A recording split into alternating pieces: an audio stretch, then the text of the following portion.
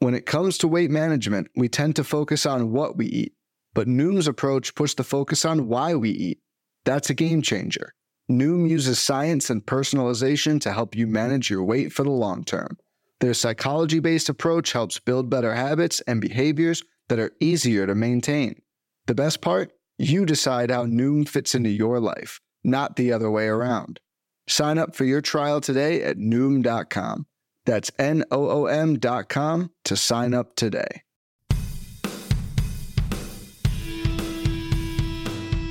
How's it going? And welcome to episode 112 of On the Wire, proud member of the Pitcher List Podcast Network. Follow the pod on the Twitter at On the Wire Pod. You can follow me at 80 Grade. That's all spelled out. And you can follow Kevin Hastings at Hastings Kevin, but unfortunately Kevin is off again this week. Instead, I am going to be joined by my Glarf league mate and overall fantasy baseball aficionado, Doug Roth. Doug can be found on the Twitter at DougRoth15. And though Doug has 2 main event leagues wins under his belt, as well as a top 20 finish in the overall, I get the pleasure of introducing him to the podcast world for the first time ever on air. So we will go easy on him. Hopefully Doug does not go easy on me and you guys as we get some really good information out there for you for your fab consideration this Sunday evening. We got a lot to talk about, but before we get into it, Doug, thanks for picking your podcast cherry with me here on the Wire. How you doing, man? I'm doing wonderful today. It's a beautiful day here in Chicago. It's nicely 40 degrees outside after we had 80s earlier this week. How about yourself today, Adam? It's not bad. Yeah, I was outside. I'm just 3 hours south of you in Indianapolis, and it was supposed to be a really nice day. But instead we got like all these like gray clouds that were like just trying to scare me the whole time as I'm trying to do as much yard work as possible. And I felt like 3 raindrops. So I got a lot done, but the whole time I'm just like scurrying around trying to clean up the yard to make sure if all of a sudden it starts downpouring. But luckily nothing hit. Overall, a good day besides an old back barking at me after all that work. It feels good to be, feels good to be here with you, being able to talk about baseball once again. Oh, yeah. It's great to have baseball going, of course. Couldn't miss it for the world. It's been a great 4 weeks here and there. And I was just telling you before we started that one of my teams went 0 for 35 so far today. So that's just amazing. Hard to do. Yeah, 1 for 35. It's, oh man, we're having a bad day. But 0 for 35, I just have to applaud him at that point. Yeah, it's like one of those, when you do an 8-leg parlay and none of them hit, there should be some kind of consolation prize. If 1 out of 8 hit, all right, that stinks. But if none hit, you should get something. So if you can go 0 for 35, somehow you should get rewarded for that. You should. You could just take a screenshot at least and live vicariously through it on Twitter. That's always an option. It is. All right, Doug, let's get into it. We got about 4 or 5 different pieces of news. Again, we don't hit on every news item on this show. I tend to focus on the things that may affect your consideration for Fab. There's a whole bunch of other places you can keep up to date with your news and notes throughout the course of the week. But for now, let's get right into it. Some considerations for Fab that you might want to keep in mind as you're making your bids. Let's start with the Dodgers in LA. Michael Grove, he went on the IL after slipping a bullpen mound. It was a little rainy, a little slippery, and there he goes. He's on the IL. The Dodgers have a few options. Obviously, we've been clamoring for Bobby Miller to come up, Gavin Stone, a couple other prospects. Ryan Pepio is still working his way back. But is there anyone that you are speculating on for this Fab period, knowing that there's now an opening in the Dodgers rotation? I would guess Gavin Stone gets the start. That's my assumption at this point. But it's nothing obviously set in stone. I don't think it'll last long, this spot, because we have Tony Gonsolin coming back soon. They could even try to rush him back sooner if they needed to. But honestly, I don't think it's going to be more than 1 start at this point. I think they're just going to get Gonsolin back after that for sure at this point. Yeah, it seems the whole term Dodgeritis is obviously in everybody's head whenever there's something happening with their rotation there. They have a lot of options, even with the injuries that they're sustaining, with Pepio coming back and, like you say, Gonsolin still working his way back. It doesn't seem that the Dodgers have a history of rushing guys back because they've always had this kind of depth that they can call upon when needed. I do wonder how much they want to rush the Bobby Millers of the world and even the Gavin Stones, and how much they want to really put on their shoulders. And so I get the thought process behind rushing back somebody like Gonsolin. I don't think the Dodgers are a smart organization. They're not going to do anything that's going to put their pitchers in harm's way on purpose. And so if they are going to rush Gonsolin back, I actually have a lot more faith in that, because if the Dodgers are going to rush him back, then they feel confident that he's ready to go. All right, let's stay in the LA region and go to Anaheim here with their catcher Logan O'Hoppe, who's had a good little start to the season. He injured his shoulder earlier in the week in Boston and then injured it once again a couple of days later. And now he heads to the IL, and it's not looking good. We don't have anything concrete, but it does look like he'll be contemplating some kind of surgery probably, and could miss the remainder of the season, but nothing's set in stone, as you said earlier. This is an ongoing injury in general, though. Even if it didn't mean surgery and missing the whole season. Obviously, this is an ongoing thing that is going to bother him for quite some time. I'm assuming you're ready to move on based on the fact that it looks like he's going to be missing quite a bit of time, if not the entire 2023 season.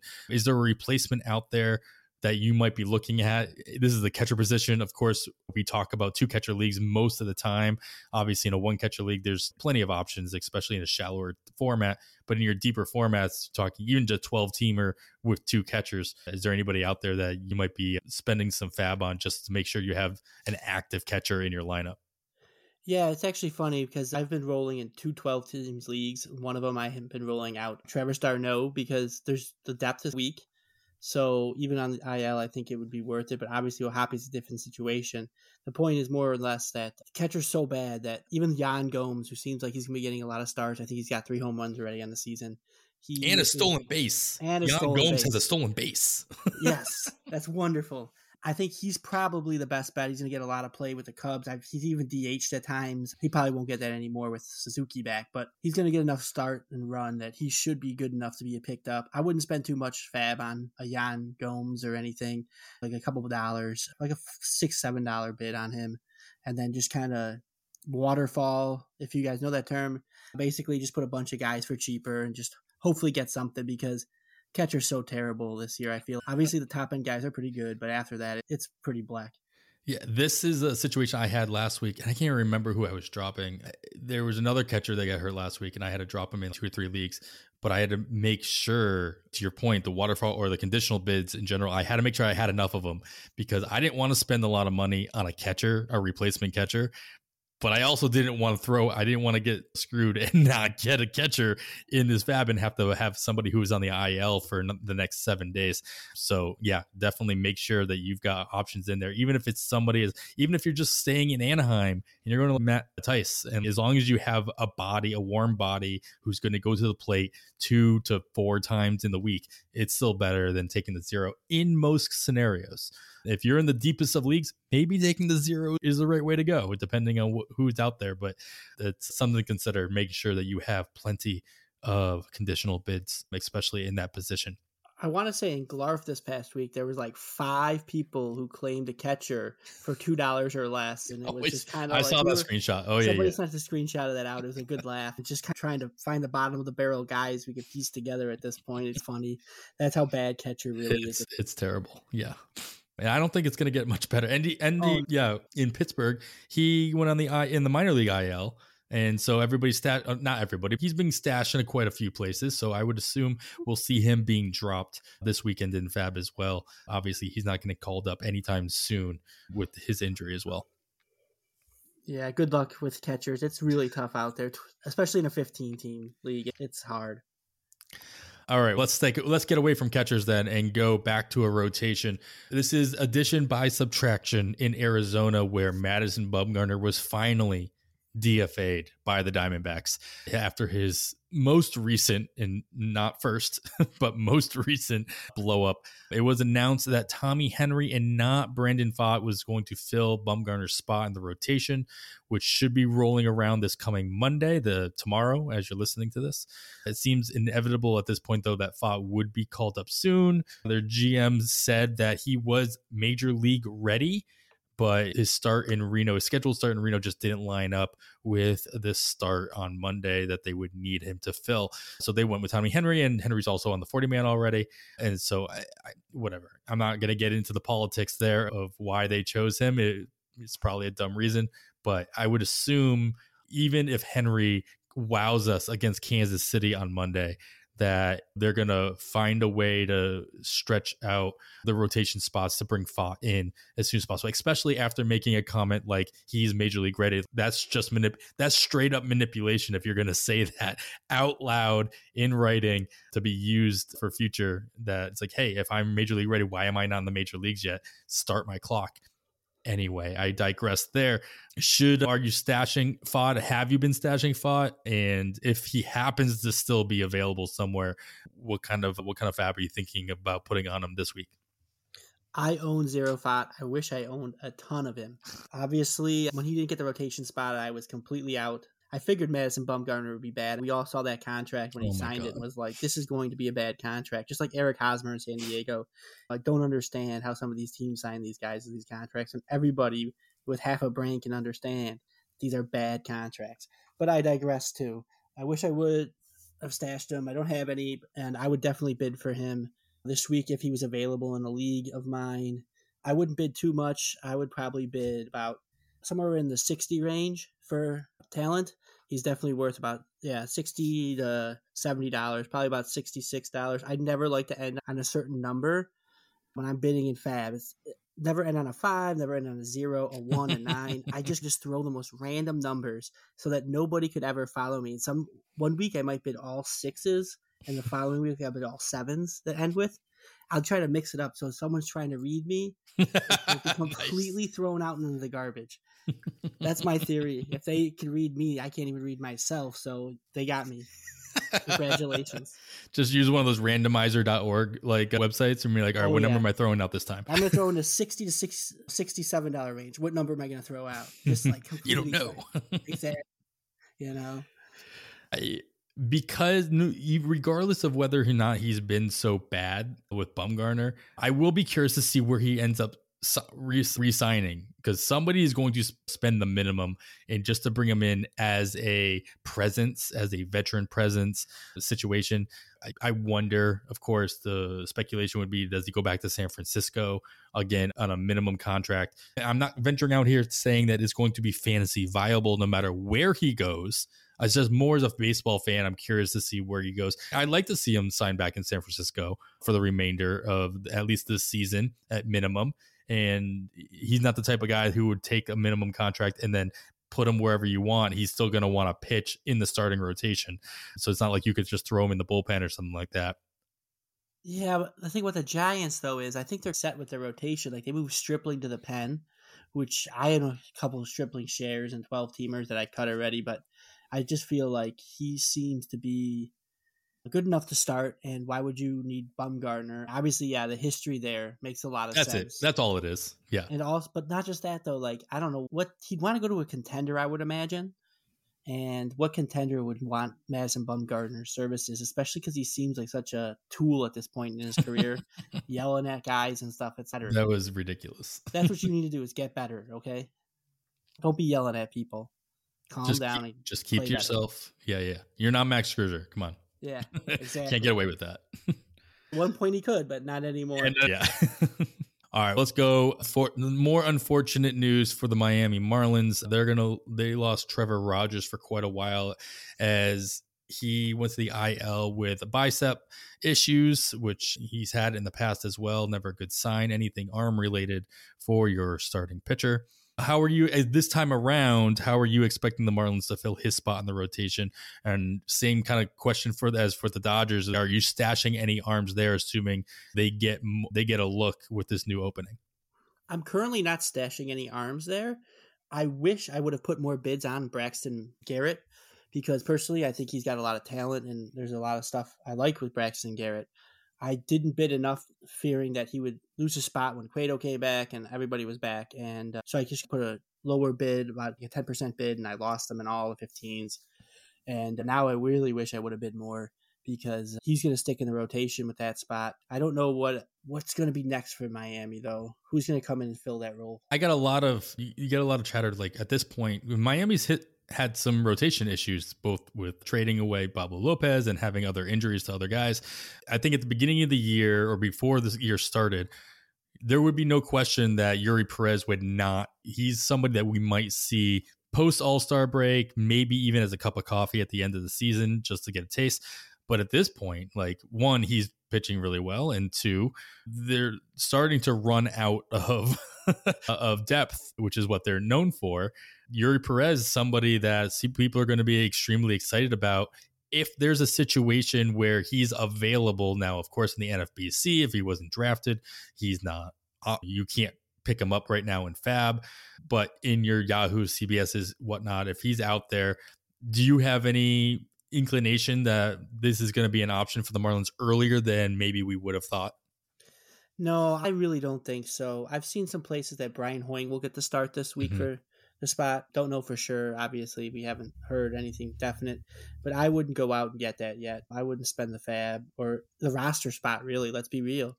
I don't like to fill roster spots in leagues of guys speculating. Like, I'd rather fill it with anybody else who could just play for me.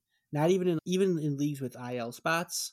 I play in my home league has 5 IL spots, and I still will always, it's a daily league though, still always want to make sure I'm not stashing anybody who's in the minors or anything, just because you could turn and burn everybody so much quicker, and you're just better off not stashing something like that. I always feel like, in that small chance that a pitching prospect is that good and you missed out, I mean, you missed out, but most of the time you're going to be better off just not stashing. History has shown that's to be the case for sure. Hard, man, and we're going to get into this on this next question, but like, some of these guys come up with the Taj Bradleys, the Mason Millers, like, it's just fun to watch. It's like you want to be part of that, vicariously through your fantasy teams, and you want a piece of that. So that'll segue into this last question where we talk about Taj Bradley. He wowed in his debut. He got sent down and returned, obviously, with the Jeffrey Springs injury. And he continues to do fun things there. Mason Miller got the call up for Oakland. He pumped 100 throughout the course of his 4 1/3 debut. Logan T. Allen, he is making his debut for Cleveland on Sunday, as you're listening to this today. And then Simeon Wood Richardson, he returned to Minnesota. He was also at one point a really top pitching prospect for Toronto, came over in the Jose Berrios deal, along with Austin Martin. There's a lot of guys coming up. We just talked about Brandon Pfaadt as a potential come up in the next week or two. We've got Kyle Harrison in San Francisco. Nick Pollock had his great little meme where he's like, he changed the whole, how am I going to carry all these limes into how do I carry all these prospect pitchers thing going on, which was accurate. But you've already touched on it, but how much should we be bidding on these guys if they're available, especially the guys who have already come up? Like, obviously, Mason Miller is going to be a big target for many people, as Taj Bradley was last week. How excited are you to have a piece of these guys once they're actually up? I'm very excited to have some of the pieces. Like Taj Bradley, I had bids I thought were aggressive enough to get him, and I got 0 shares. I have no roster. I was quite upset by it. I thought I bid enough. I put at least 180 or more in every league, and I wasn't even the runner-up in most of them. I thought that would be enough, but clearly it wasn't. He went for 500 and something in one of the main events. I just think that Taj Bradley looked so good. Once he was going to get that spot, it was a for sure go on him. Mason Miller, though, I would definitely go pretty high in, but not quite as much as I would have Taj Bradley. Team context is really important there. Like, the A's are not going to win games. That's the big problem with Mason. I'm Mason Miller there. If the park is great for him, which I've been saying that all year for all these Oakland pitchers, and I threw JP Sears' 2-step last week that wasn't very good, and I'm throwing Kyle Miller this week. That park is still the best pitcher's park in all of baseball. Wins are going to be hard to come by, but his ratio should be good, and he should be able to get strikeouts. The wins is the only problem with Mason Miller here. What's your thoughts on him, Adam? Man, I missed out on Miller in my home league, who it's not a fab league. It's a fastest finger with waiver priority, rolling waiver priorities.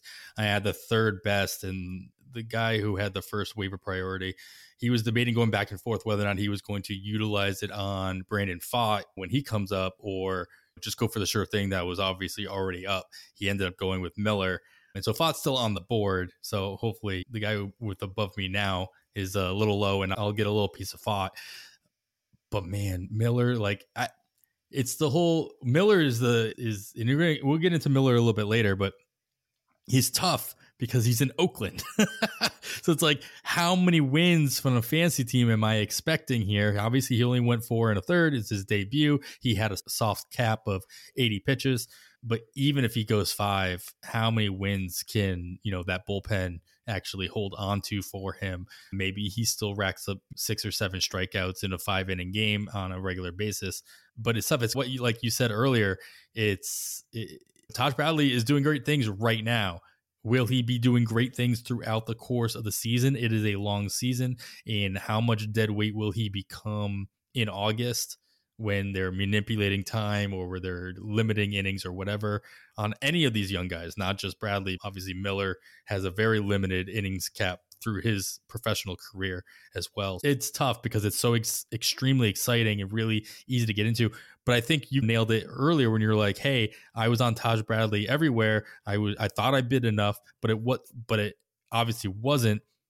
It's really important to keep in mind, you don't want to get so hyped up that you're throwing away the rest of your season in fab bids. You're bidding $500 on one player in April. Yes, I get the idea that the guys that you pick up now are going to do more for you throughout the course of the season. Pitchers are a lot tougher, especially young pitchers, because they could go up and they could go down. They could become that weight on your roster that you talked about that you're going to want to drop because you can't actually put them in your starting lineup because they're not in the majors. And so it is a tough situation to go after. And I have bids on these. Kevin says this all the time. I'll have bids on all these guys, but it probably won't be enough. Like, I'll have my conditional bids on Miller. I don't expect to get Miller in many places. That was another great thing about Taj Bradley last week, though. He had pitched 130 innings last year. So at least you're looking at 150 at least this year. You knew he would get somewhere with these innings, but I'm a little more wary of Mason's innings this year than Taj Bradley. So that's another reason to temper it, not just the wins.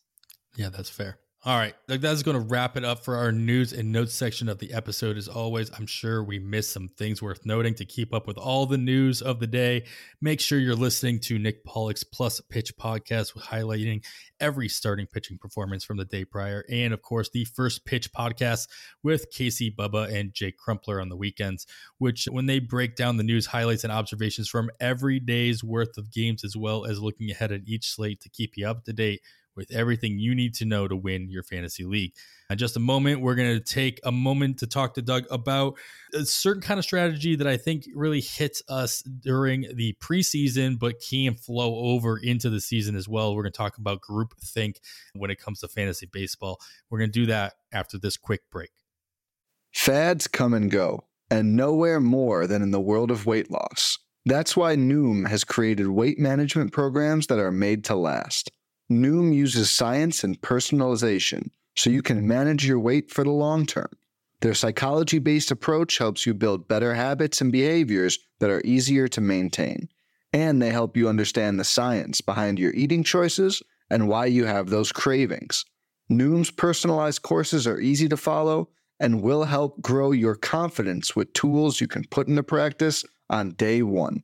The best part? You decide how Noom fits into your life, not the other way around. And based on a sample of 4,272 Noomers, 98% say Noom helps change their habits and behaviors for good. So stop chasing health trends and join the millions who have lost weight with Noom. Sign up for your trial today at Noom.com. That's Noom.com to sign up for your trial today. All right, and we are back. Of course, you are still listening to On the Wire. I am Adam Howe, this week joined by Doug Roth, my league mate at Glarf. And actually, like, how many main events do you do per year? Normally it's just one. This year I'm doing two. It was just happenstance that I decided. I came back from Vegas and I'm like, I want to do one more. I won some money in college basketball, so I was like, I got some extra money. There This you is go. what I'm going to do with it. So, So is your second one, was it an online then? yeah, it was an online. Okay. It was like one of the last ones to fill. It was literally like the night before the season started, and it was like literally the last league they filled. Oh, that's awesome. Perrin, we're going to talk about in just a second, like the fact that you did a draft in October, and then you did probably one of, if not the last, at least major draft on the NFBC platform in March as well. So it's fun to bookend your draft season in that way. Yes, it is funny. They do a main event every year on the day baseball starts. It starts at 8 in the morning, East or my time, Central Time. So it would be 9 a.m. Eastern Time. Like, good luck. I don't know who's ready to just go that morning of and then fill in your roster for the week or whatever. Yeah, set your lineup right away. Yep. Draft set, go. That's got to be tough. Yeah, maybe it'd be almost different than like doing a draft on Sunday morning of the first fab. Like they do run the fab the Sunday before the season starts, do a draft Sunday morning just to have to do fab later on that evening would be an interesting. Oh, I messed up on my draft. Oh, great. A couple hours, I can fix it. Yeah, they do the run of fab the day after the main events in Vegas. And one time, like, I had an injury already. Like, normally if you draft on Saturday, you're good on Sunday. But I have an injury, got to cut this guy out for the season. Let's go. There you go. It's kind of funny. We didn't want to do the draft on Monday after fab. It's, now I have to wait to fix any kind of draft problems or injuries that come up or something like that. Yeah. We talked about, you did a draft in October. That's fun. I think my first draft was like mid-November, so you're ahead of the game on me for that one. But a lot of things obviously change as you are drafting throughout the course of the off season, and a lot of it has, people always say, hey, draft early, you can find your studs later on. A lot of people have the other side of the coin where it's like, you know what, there's too much going on. I don't know what's going on with these players. I don't know how to value them yet, yada, yada, yada. But that a lot has to do with something we talked about at the very beginning of the show. I alluded to is that idea of fantasy baseball analyst groupthink. It's like the idea that we only have a value for players in a certain light because everybody's talking about them in the same way. What are your thoughts on the whole idea of groupthink, and how do you isolate it based on what's good, what's bad, what's not useful? It's really hard to actually do that. So that's what I liked about my October draft, because I got to go back and look at what I did and what I thought at that time versus what I thought now. And even if I didn't look at anything, I think that I would draft more like I would in October. But then you're reading your own notes and you're doing your own work, and then you also see everybody else's notes. You're reading Twitter, you're reading this, you're looking at that. Oh, this guy did this and is talking about it on Twitter. So you're getting all these new ideas that you didn't have before. And you're thinking it's really helping. It's really pushing guys up and pushing guys down. And is it really you thinking this, or is this what you're hearing? And that's what's really hard to digest. So I took Patrick Wisdom in the 16th round in my October draft. And he pretty much went undrafted in main event season. And I didn't draft him in any of my leagues in the main event, either my 2 leagues or any of my 12 teams, nothing. I was so high on him right after the season. He had back-to-back 25 home run seasons he was coming off of. He stole 8 bases last year. And I thought, oh man, you're going to bank 25 home runs and 5 to 10 stolen bases. Easily a 16th round pick. I want to say he earned he was about 150 ranked player and earned a value last year. Sure. On Razzball. And now all of a sudden he's going undrafted. And it's because nobody was talking about him. Everyone's worried about playing time. Nick Madrigal is going to play third base every day. That's hard to believe in any world. We thought maybe Christopher Morel. Obviously the Cubs don't like him or something. They sent him down. So the first week ran fab, or the second week, because the first week there's no games played. First week ran, Patrick Wisdom hit a home run, and I right away went and added him in both my main events. I was like, what am I thinking? Where did I get to this conclusion that a 16th round pick in October is now not even draftable? And so I ran out and grabbed him in both leagues, and now he's got 9 home runs. Of course, I could sit here and say, oh, look, I feel so smart. And there's tons of guys that have the opposite effect, of course. You could sit here and name a bunch, but it's just hard because we all suffer from this. Isn't just me. This isn't just Adam. I'm sure suffers from it too. Do you have anybody like that you think that you really were high on and then all of a sudden really dropped?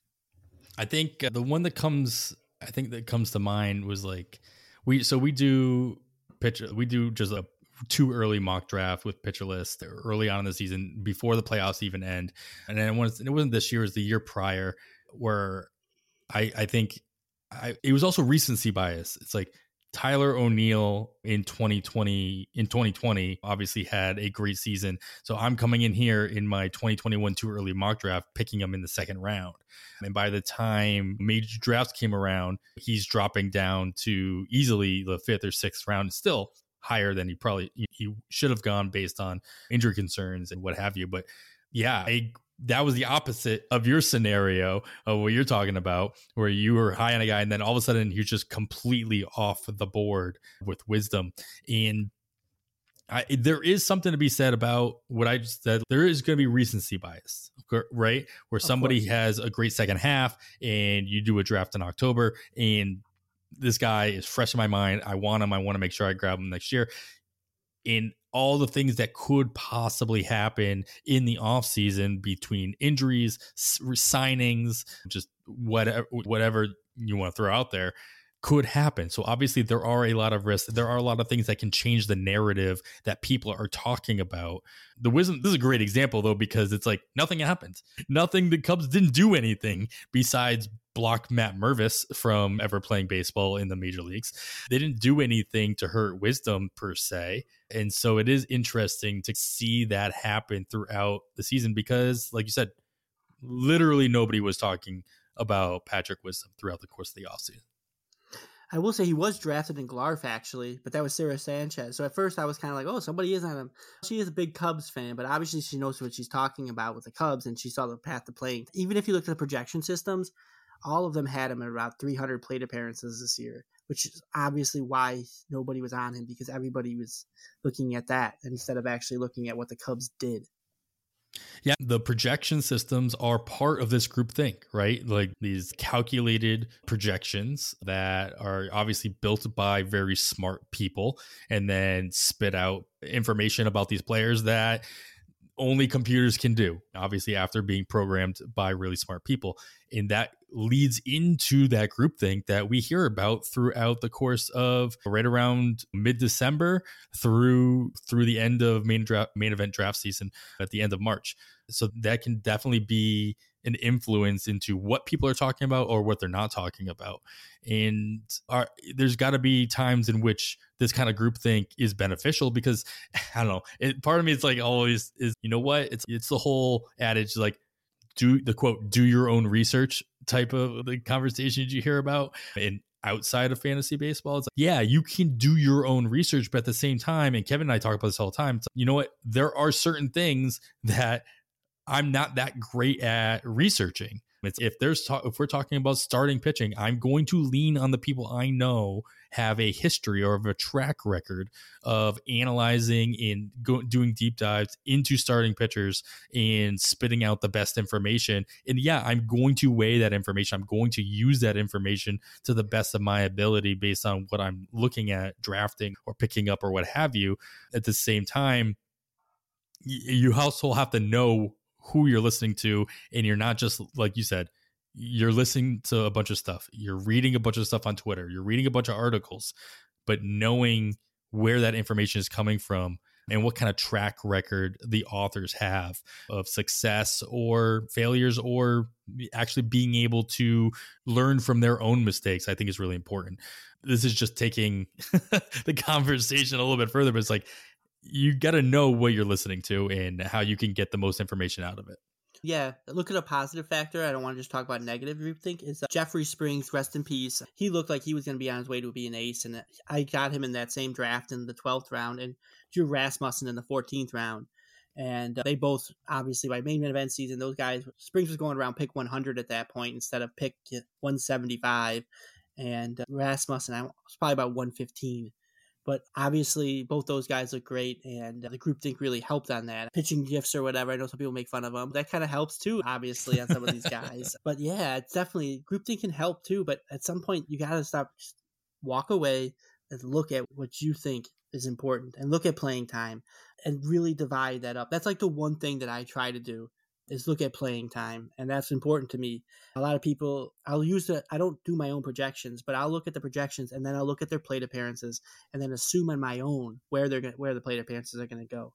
I don't want to be like, I'm not going to sit here and be doing my own projections. I'm not that good at computers. I'm not that smart at math. But yeah, definitely, that's probably the most important thing. And I feel like the groupthink is that's what really hurts the whole where the guy should go. And obviously, like I said, there's great positives and some negatives sometimes. Yeah, and I think that I hear jokes about it all the time. By the time the main event rolls around, this guy's going to be going in the second round, or nobody's going to be touching him in the main event, or something like that. I think a lot of it has to do with the fact that ADP obviously is part of groupthink, right? That's literally what ADP is.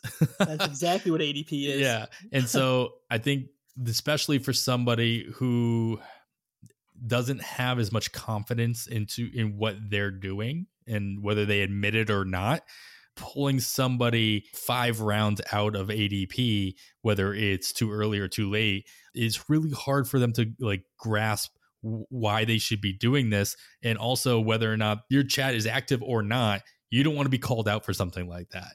And I know that mentality exists out there, and it's a very difficult one to overcome. And it takes some time. It takes some experience to just literally block it all out and not worry about it and go with what to be, or at least what you feel to be correct.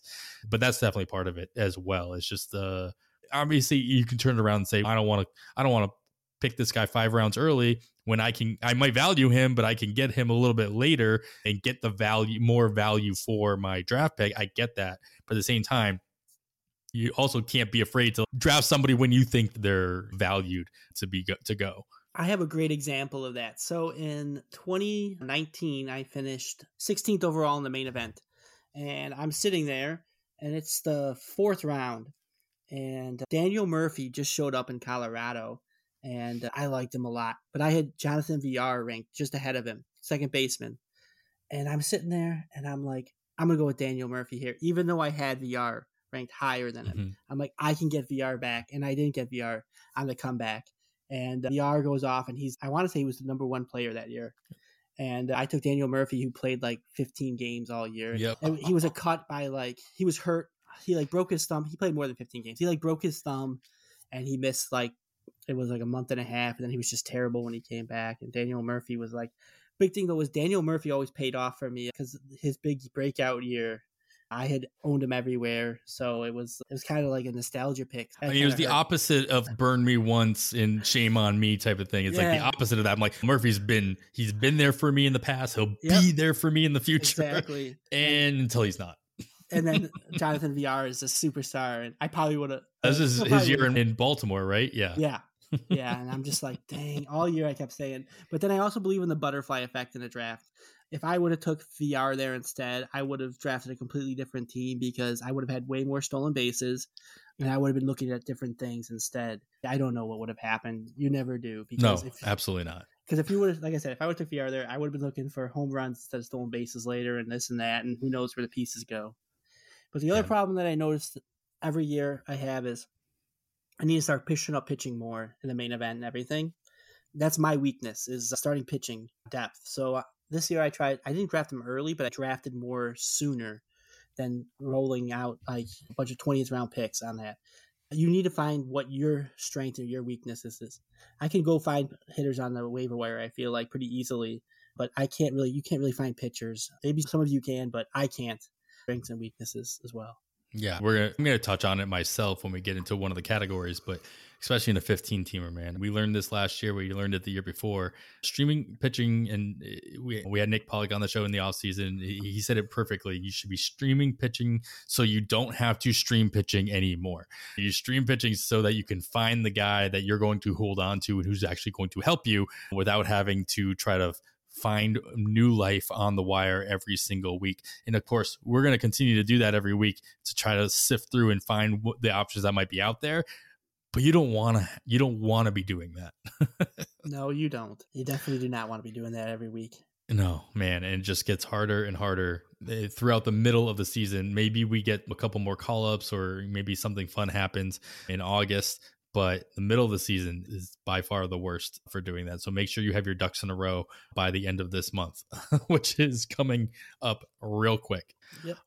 All right, Doug, we're going to get into some recommendations in just a little bit. And as I said to Mike Carter a couple of weeks ago, I want to make sure you get as much detail as possible so I know exactly who you're bidding on in Glarf, so I can get a little bit of a leg up here, because I think I need it in that league already. So we'll get into all that in just a little bit after this quick break. All right, we are back. Of course, we're going to get into the meat and potatoes here and get into our recommendations. Some players that caught our eye this past week, or we think are going to catch our eye for this coming week in different categories that we might be looking for.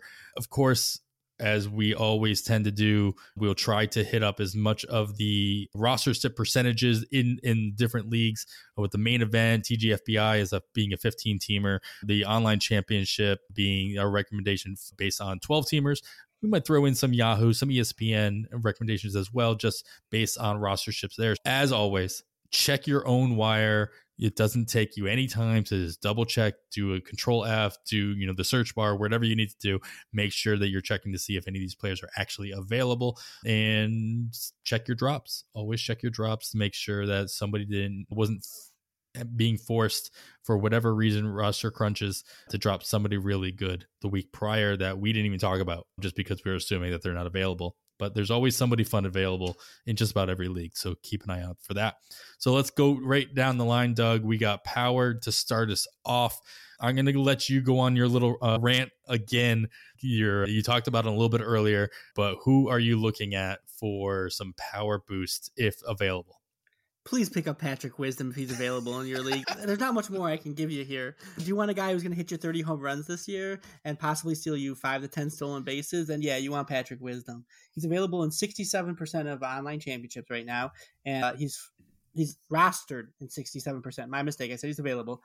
And in 41.4% of ESPN leagues, he's rostered. He is out there. You need to go at him in your league if he's available. He's still crushing the ball. He had another home run on Friday.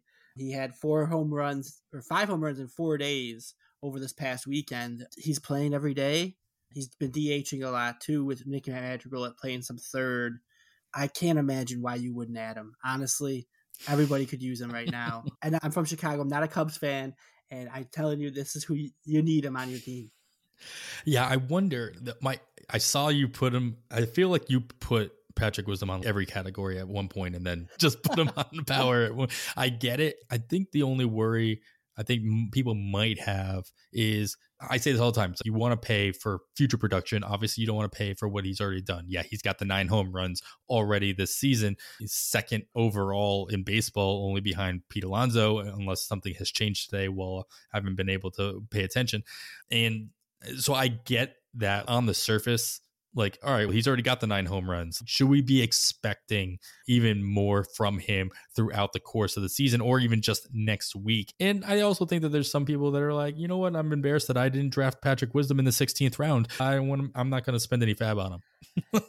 Yeah, I would say that he might have a little bit of a rough week. He's got, not too bad of a rough week coming up with pitching matchup, but he's going to definitely be somebody. If you're looking for a 1 week ad, maybe he's not the guy this week, but you need to add him anyways for the following week. Sure, fair enough. He's going to be a 30 home run guy. If you could use a 30 home run guy, you need to add him.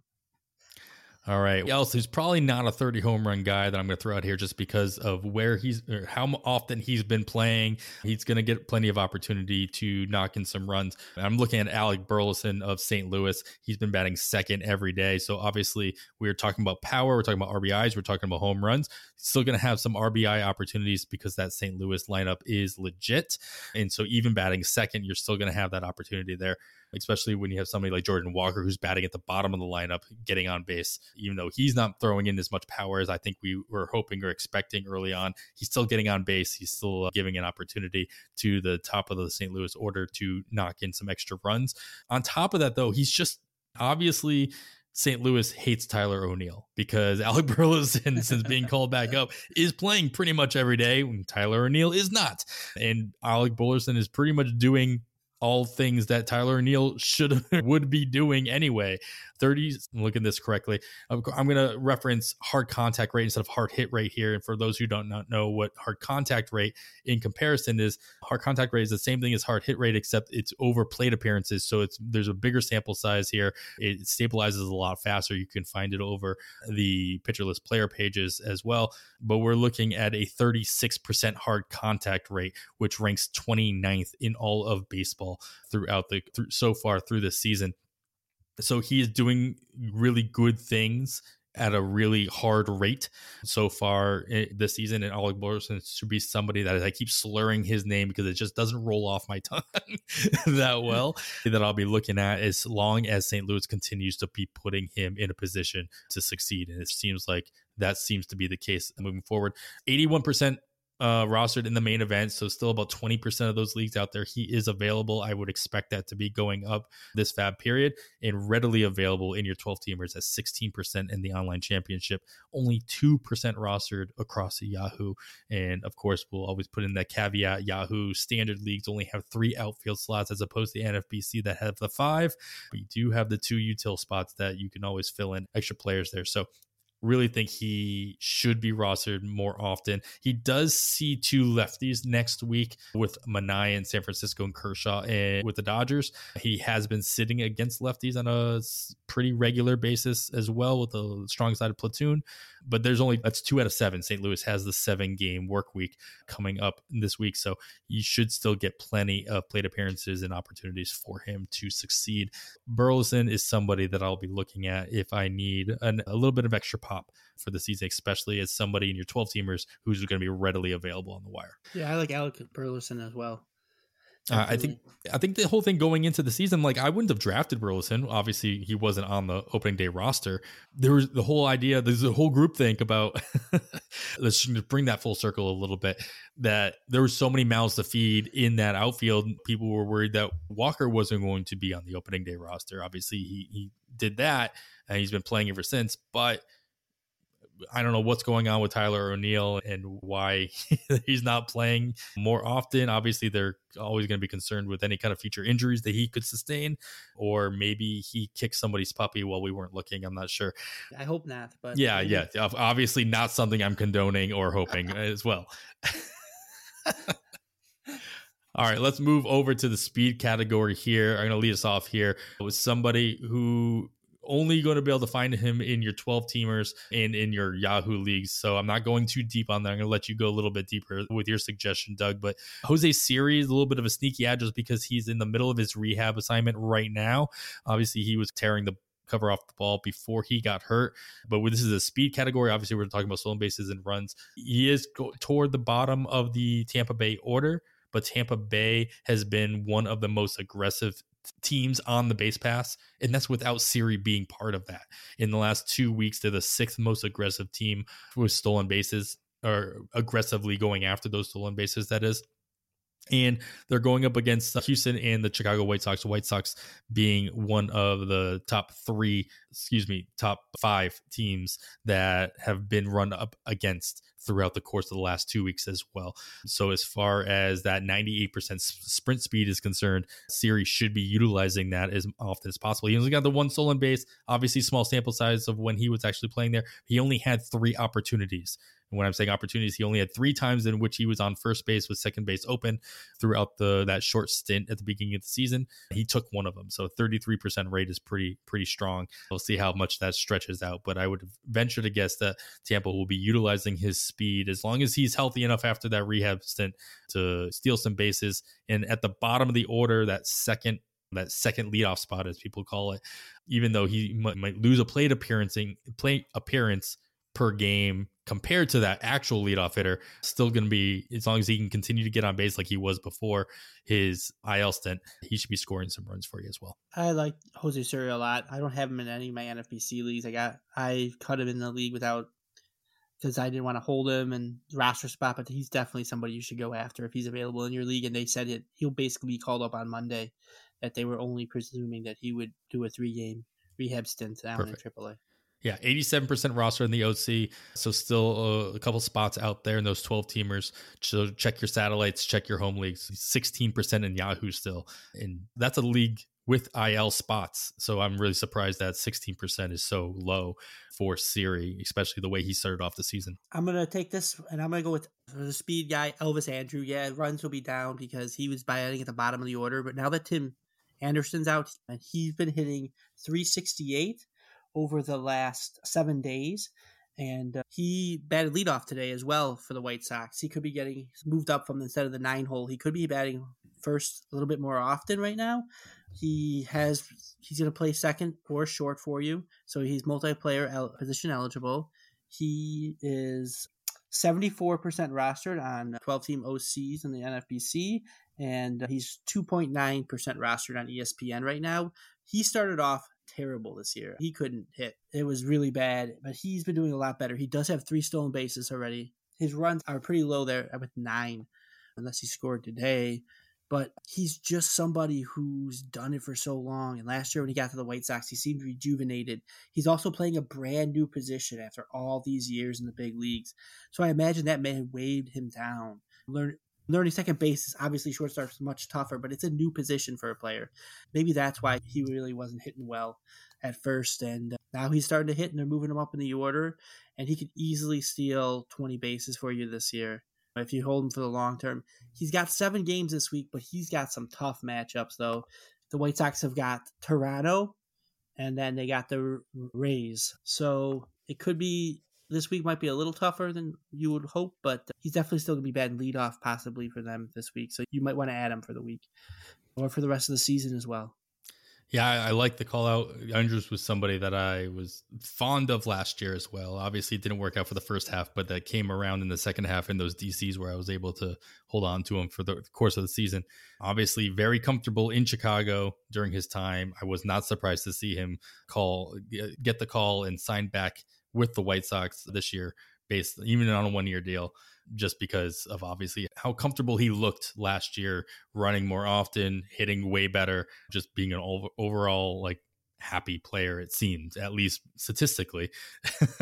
I never met him, so I can't really speak to like his actual demeanor, but it sure seemed like he was having a lot more fun out there.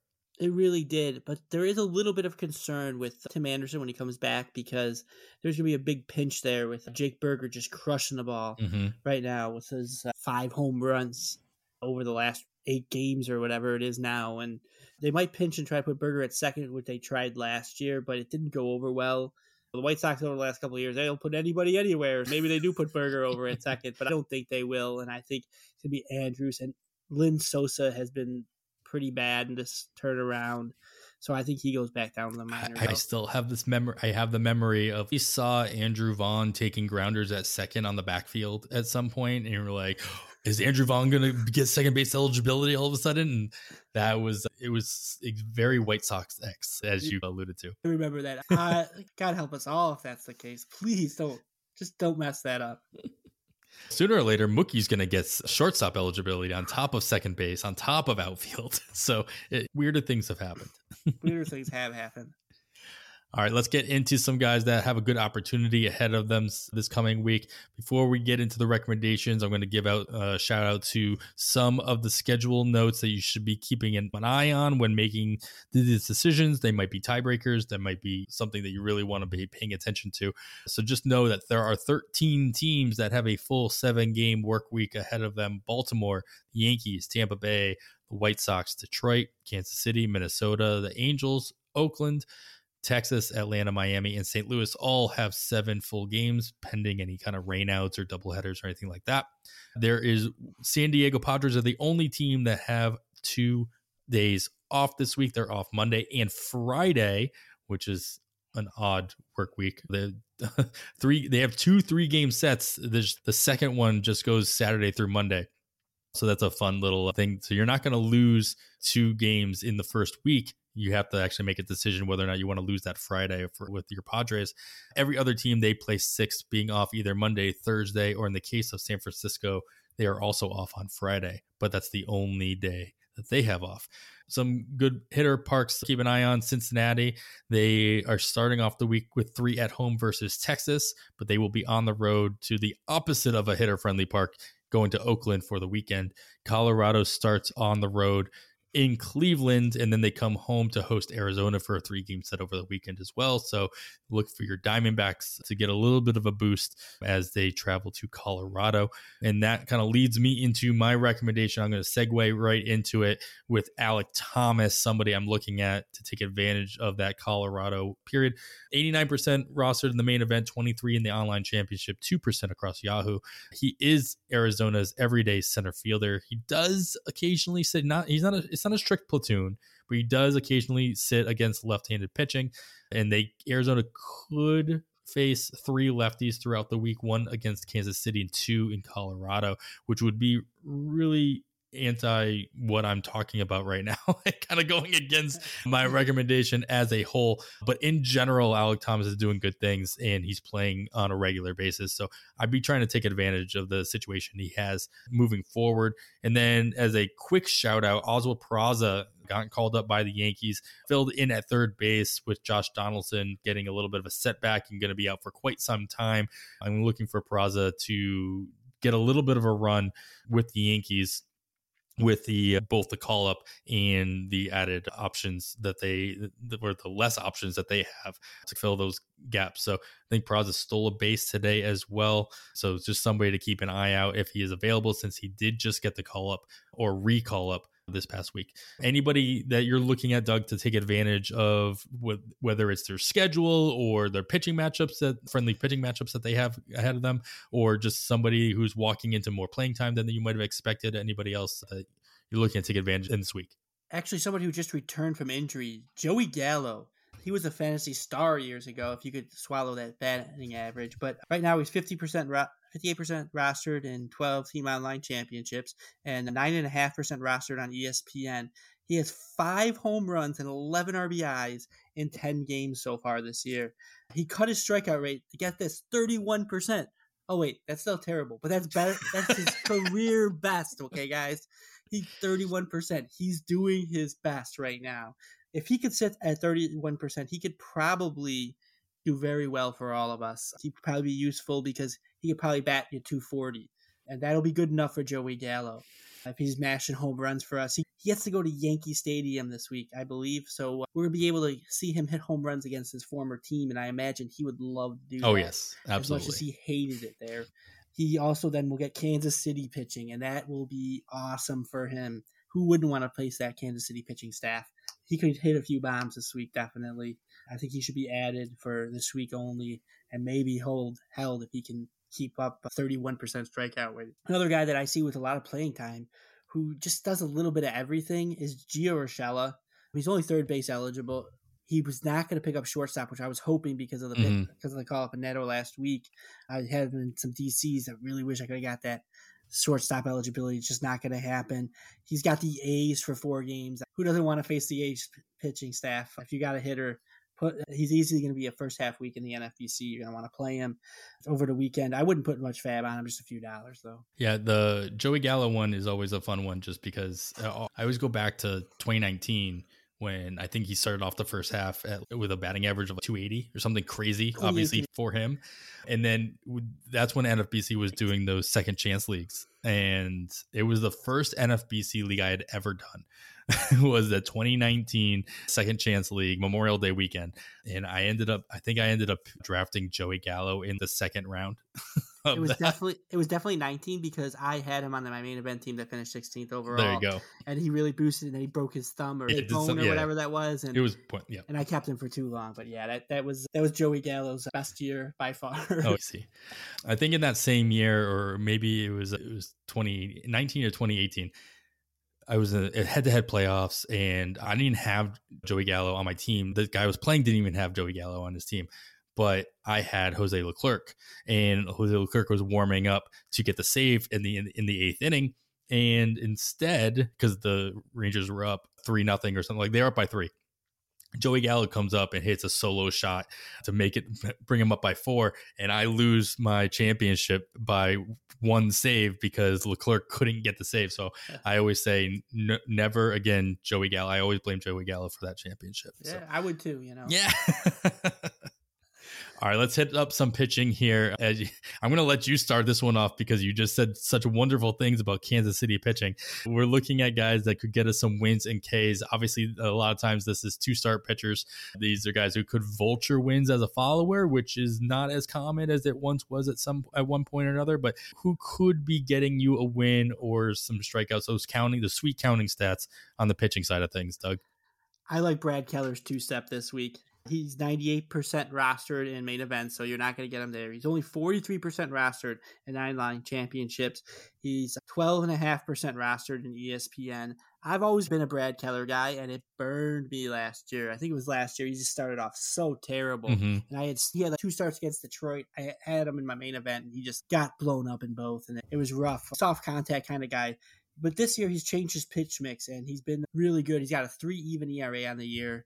He gets to go at Arizona, which used to be a really good hitter's park, which is since the humidor's been added, it's been a lot better of a pitcher's park. And then he gets to go at Minnesota. He's going Monday and Saturday, so even with the rain out, he should be good for the 2-step. And I'd be willing to easily throw that in a 12-team league. Don't look for too many strikeouts. Probably 10 will be the max because he's still not really striking people out. But he's going to probably get a win in there because he's been pitching really well. I think he's definitely worth the ad this week.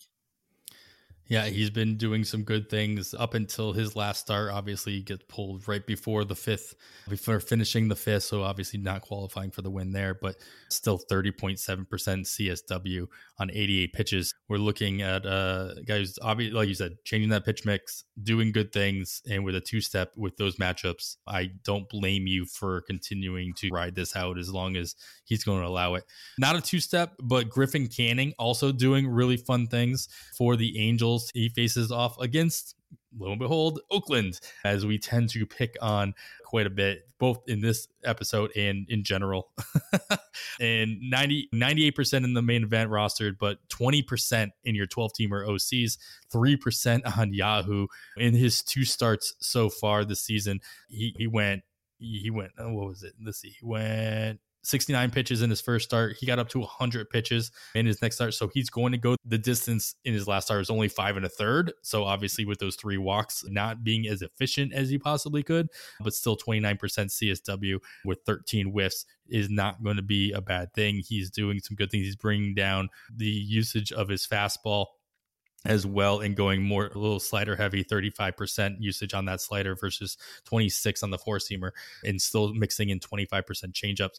He's doing good things all across the board. He's got an amazing matchup. Yes, this is not a guy that's going to have 2 starts, but is much of a guarantee to win as any other single start could be against the Oakland Athletics.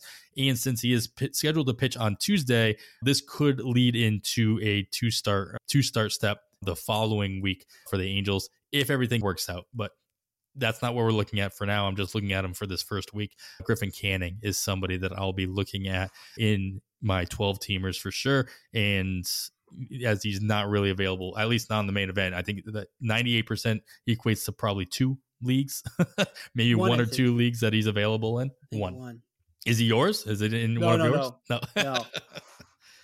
All right, but moving on here, we're going to look at the ratios.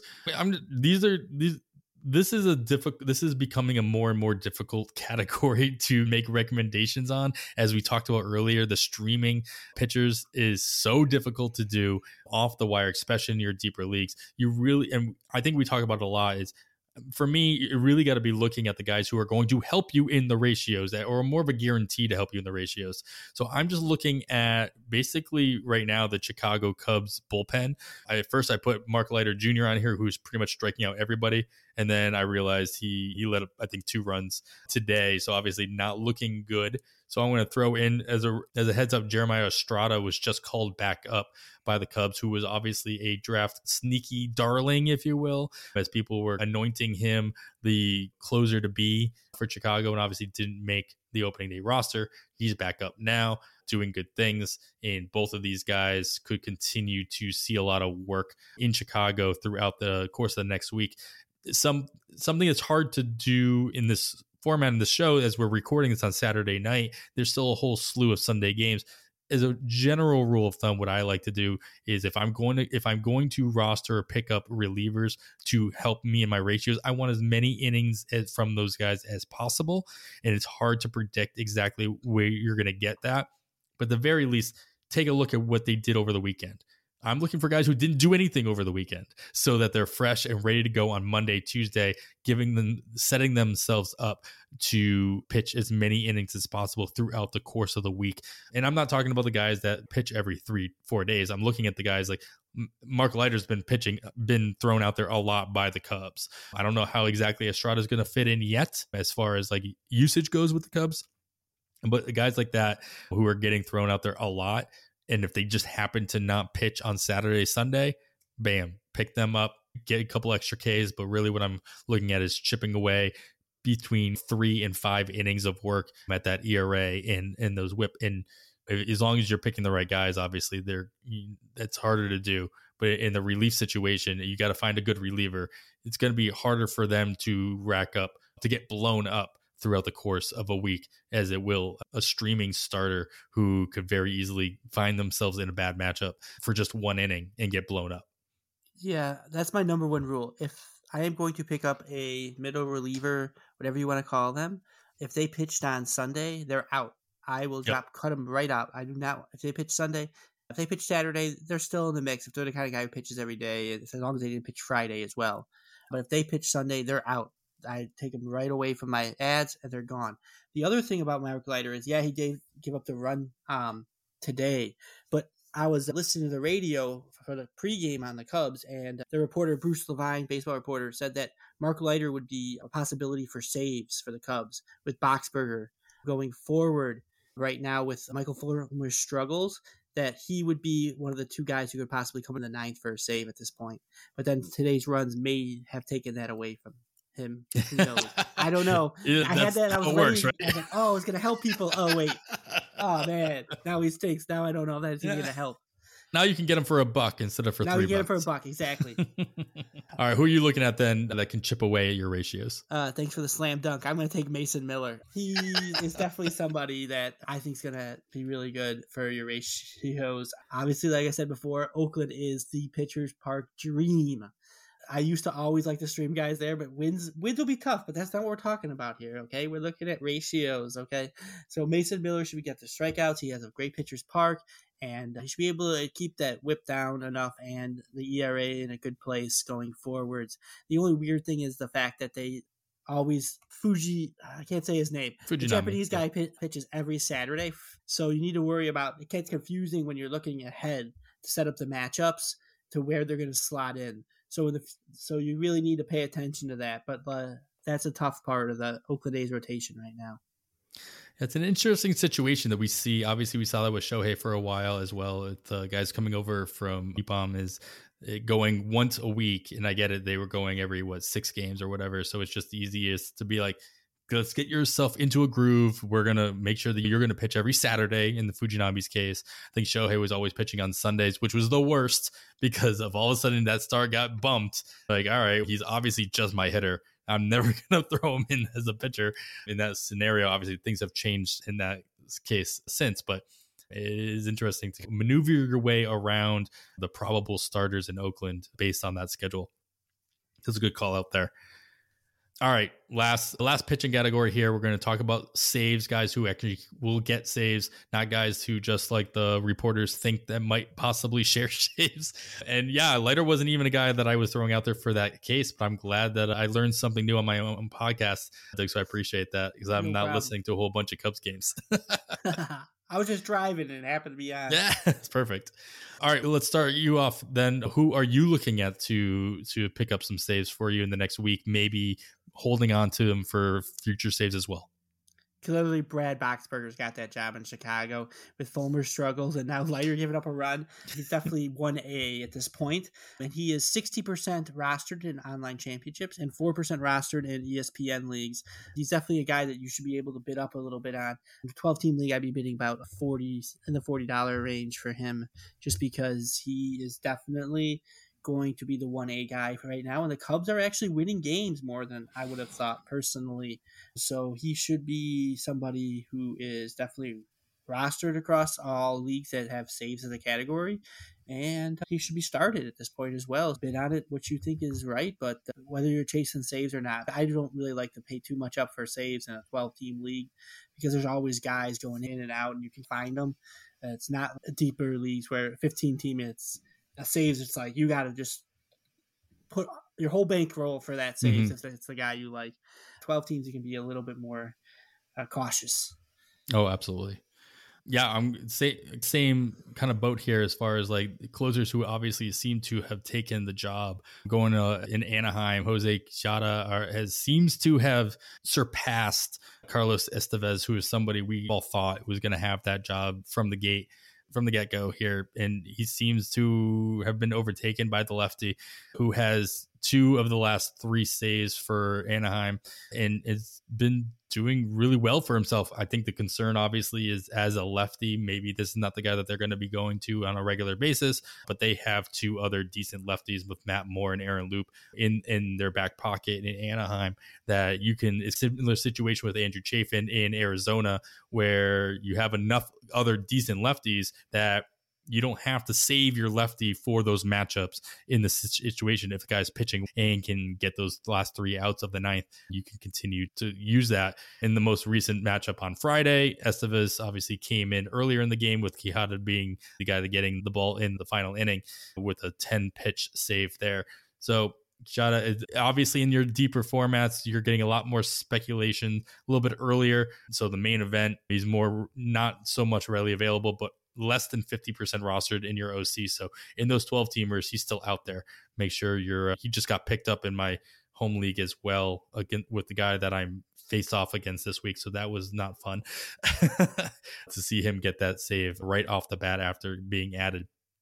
Saves are always fun to get throughout the course of the season, so make sure you're working a little bit earlier on those situations. You can check out the bullpen report with the reliever ranks over at pitcherlist.com every single day with a detailed report on what's going on across baseball. And of course, they hit on a lot of the highlights over on the First Pitch podcast as well. So make sure you're listening to that on a daily basis.